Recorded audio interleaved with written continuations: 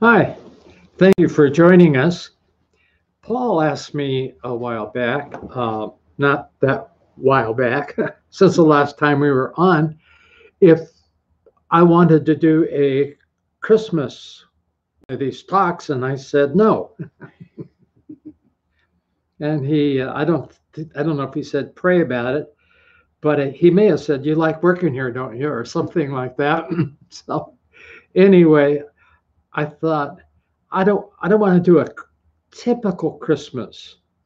Uh, And so I prayed. I said, Lord, if I do a Christmas, what do you want me to do? What do you want me to say? And the Lord gave me one thing. And then 2 days ago, He gave me the other half of the message. So the first half is this. And the thought came to my mind, the best Christmas ever, or something like that, that we ever had. And it's quite different than what you would think. I was going to college and I was in my last year. It took me 5 years to do the 4 year course because while I was at college, two more children were born. So I had three daughters and I had to support and go to college and work. Finally, I got a wonderful job with Firestone Tire Company. And it looked like it was going to take me clear through the whole rest of my college life until I graduated, and I was really excited about it. Well, we closed the books in September. September was the year end, and I came to the office the very next day, and there were probably 40 to 50 employees. And when I walked in, because I'd been at college in the morning, because I started my last year, it was empty. All the big computers we had, IBM stuff, was all gone. All the chairs, everything, because we were doing it a new way of doing computers, of the old-fashioned way. So they told me that I was out of a job. And the bad part of it, at that time, there was a recession in Los Angeles or California, which was there were lots of people out of work. So I thought, well, the first thing I need to do is run to the, where they give you money to stay out of work. What's it called? I can't think of it right now. Where you sign up for your unemployment insurance. Well, when I got there, the line for the insurance was outside of the building and down the street. I'm standing on a sidewalk almost a block away from the door with people standing in line to sign up for unemployment insurance. I finally got in there. This is before I went home and told my wife. When I got in there, the guy said, well, where'd you work? And I work 40 hours a week and all of that. And he said, are you going to college? I said, yes. He said, well, are you available to work any hours, day or night? I said, no, I need to be in school. And he said, okay, you get no unemployment. If you can't be available to work any hours we assign you, then you're not available to collect. Well, that was the most exciting news I wanted to hear my senior year of college, my 5th year, and no unemployment insurance would help somewhat. So I thought, oh boy, what's going to happen when I go home and tell my wife I have no job? The reason I'm telling you this, I don't know what it's like where you are, but in Sioux City, a number of people are out of work because of COVID. Places have shut down, and there is a lot of people here that find themselves in the same fix that I was in. And they may have children too. We didn't have house payments, but we had rent that we had to pay and gas for the car so I could go to college and all that stuff. And no money in the bank, typical college student. So I went home and I dreaded telling my wife. I didn't know how she was going to respond to this. Well, I should have known. She's a godly lady. I mean, after she threw the frying pan at me, and I still have scars. But no, she said, "Well, Jim, this is going to be a real exciting time for us." And she said, "We're going to, how is God going to take care of us?" And that thrilled me. I mean, I should have been the one saying that, but she said it. And she said, "No, don't quit school. You don't, if you quit school, you don't know if you're going to get a job anyway. So God has called you to school. You've been there already over 4 years now to be a minister. Let's hang in there and take it, a day or a week at a time." And so we prayed and asked God to give us at least a couple of verses, a couple of promises from the Bible to hang on to while we go through this. So we had no idea how long it would be or how hard it would be to get a job because I hadn't been looking for one. So the first scripture we came up was Ephesians 3:20. That's why I'm giving it to you if you're a believer and out of work. And this is a wonderful, wonderful verse, of 2 verses actually. It says, "Now unto him that is able to do." So we're in a situation and we need God to do something. And he's able to do that. We're going to count on that. He's able to do exceedingly, abundantly, above all that we ask or think. Even my thinking cannot hinder what God is able to do. I say, "Well, I don't know if I have enough faith." God's still able to do. I'm not hindering him. He's able to do more than I think, exceeding above all that I can think, according to the power that works in us. Unto him be the glory in the church by Christ Jesus through all the world without end. Amen. So God is able to do all of this, and to him be the glory. So we prayed that as a sort of like what we're grabbing hold of and trusting God somehow to get us through, and we had no idea how long it was going to be. The second verse that we had that just jumped out to both of us is in Psalm chapter 84, Psalm 84, and that is 11 and 12. "For the Lord God is a sun and shield, and the Lord will give grace and glory. No good thing will he withhold from them that walk uprightly. O Lord of hosts, blessed is the man that trusts in you." So here it's a matter of prayer and trusting and walking before the Lord in an honest way. Well, I said it was the best Christmas we ever had. I mean, really, it really was amazing. I'm not saying the amount of gifts and all of that. We didn't eat run over squirrel. We did have something else to eat for Christmas dinner, but we didn't eat high on the hog. More around the hoof. But it was wonderful. Our rent was never ever late. Now, how did I work? Well, at that time, and here I found out you can do it in Sioux City here too, but they put up cork boards, little bulletin boards like in the grocery store, and people would put on there what they needed people to do.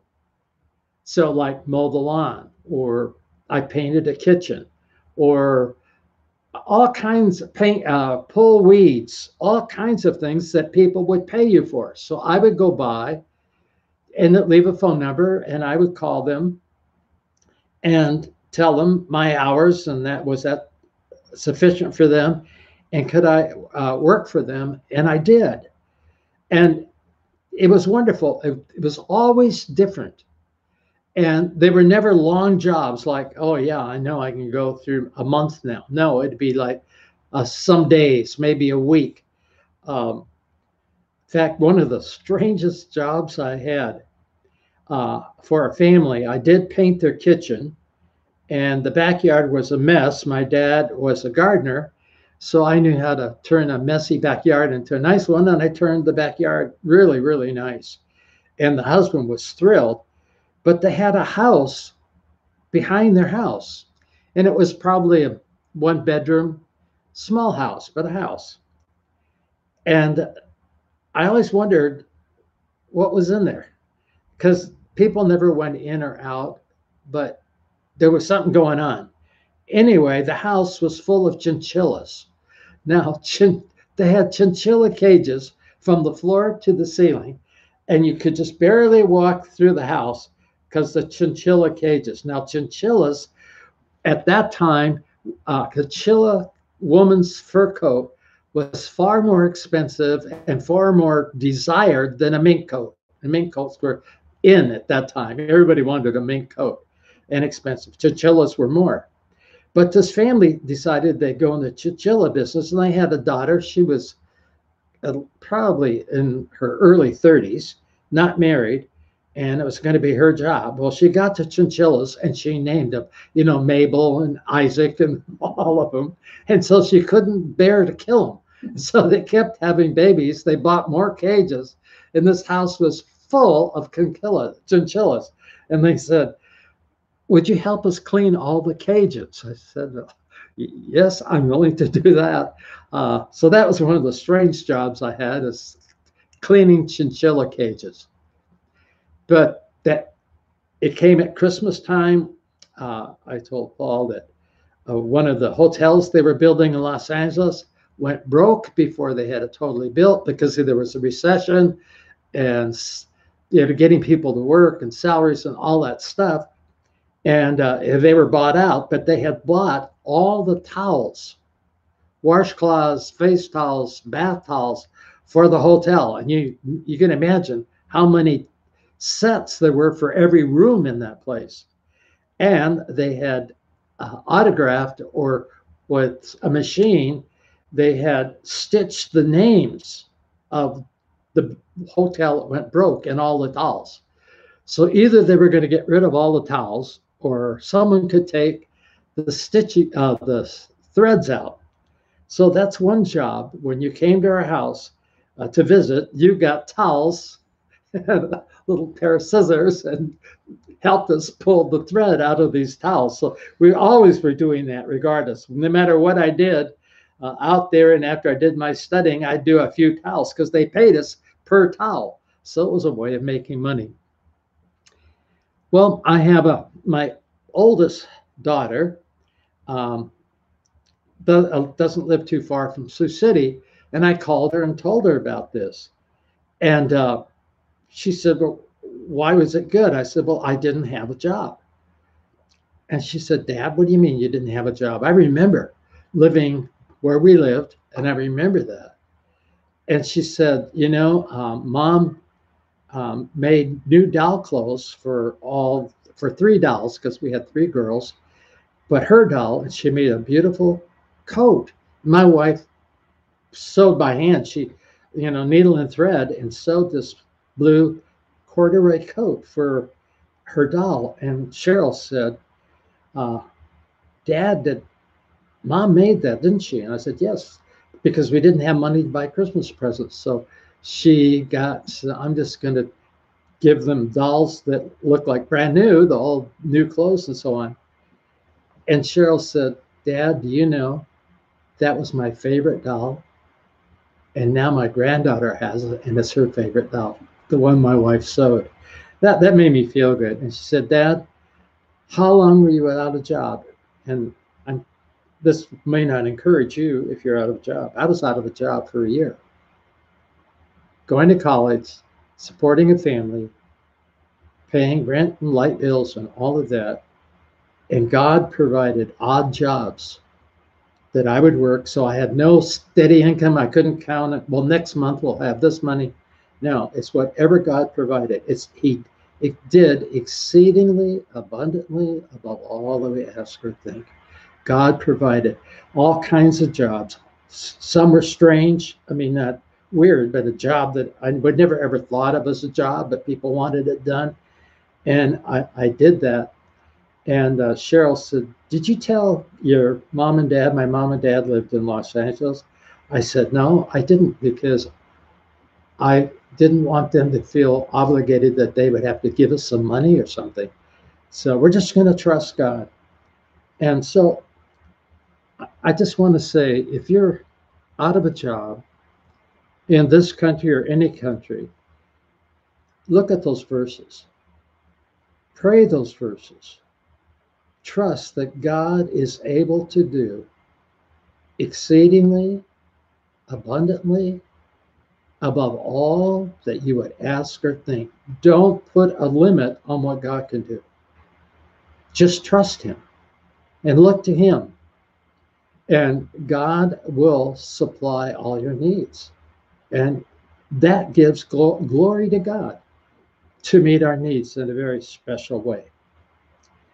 Well, the second thing I want to share with you was not thought of until either 2 days ago or one day ago.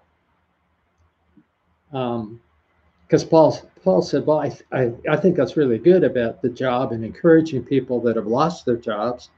And even in Sioux City, there's a place where people, I don't know, they told me, because I have a job, I don't need to go there, but a place you go where people actually go and hire people to work for them. So there may be that where you are and where you live, and look for that. Anyway, I had an unusual experience yesterday, or either yesterday or the day before.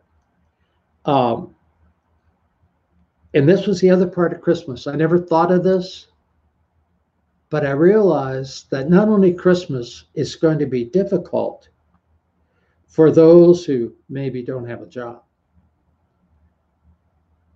but also Christmas can be difficult because since the Christmas before and this Christmas, people aren't there.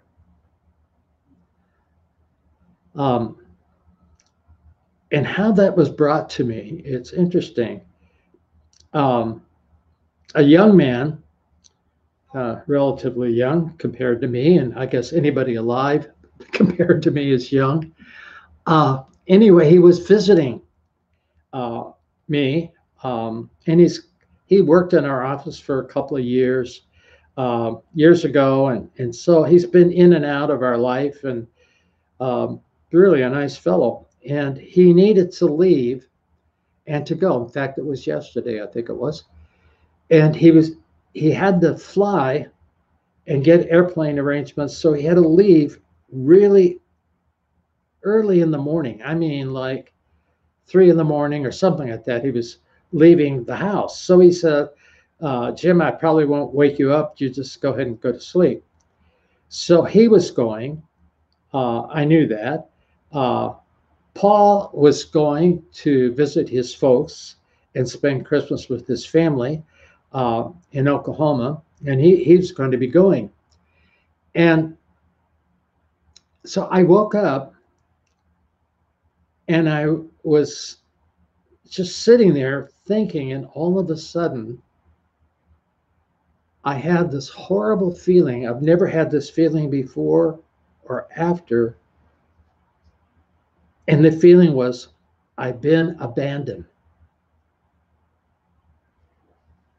And it was the most awful feeling. I was abandoned. And I can't explain it. All I can tell you is did not like the feeling, and that's what it felt like. But then I thought of people that have counseled down through the years that had the abandoned feeling. And I've never had the abandoned feeling. Yeah, people left and go and come, but never felt like I'm all alone and no one's here and no one cares. It was horrible, a horrible feeling. So I thank God for it, because now I understand what I didn't understand. I would tell people, do this, do that, but I had never felt that feeling. But but as I was sitting there feeling that, the Lord gave me a verse. He said, I will never leave you nor forsake you. So, what is that? Satan came in and gave me that feeling. Well, I thank him for it, because now I know what people were trying to tell me. It was not just that nobody's there, it's a deeper feeling, an empty feeling. It's a horrible feeling. And as soon as I said, thank you, Lord, you won't leave me, it went away. The thought was gone.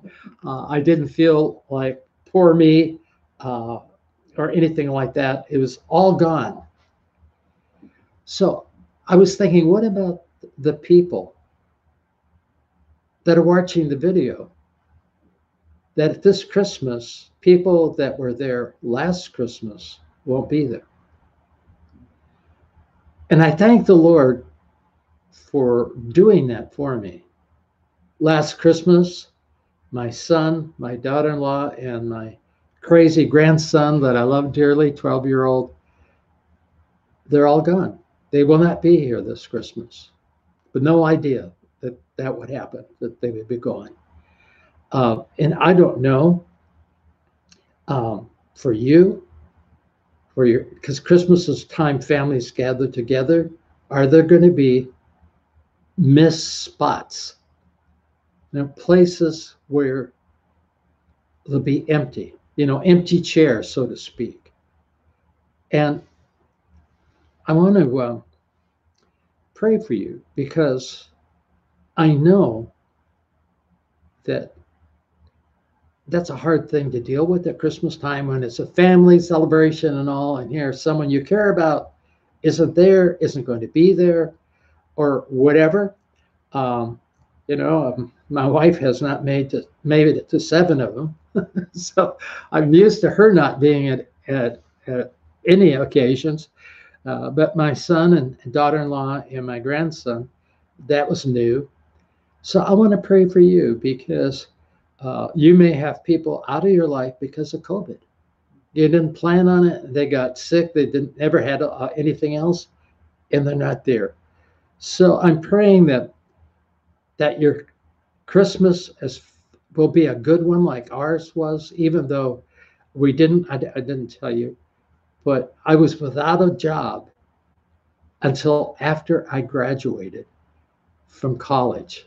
At my graduation, I still didn't have a job, and I had money to get a cap and gown, had not look strange because I stood in line. And then after I graduated, I was offered a church and pastored my first church. So it was a long time, and yet God never failed us.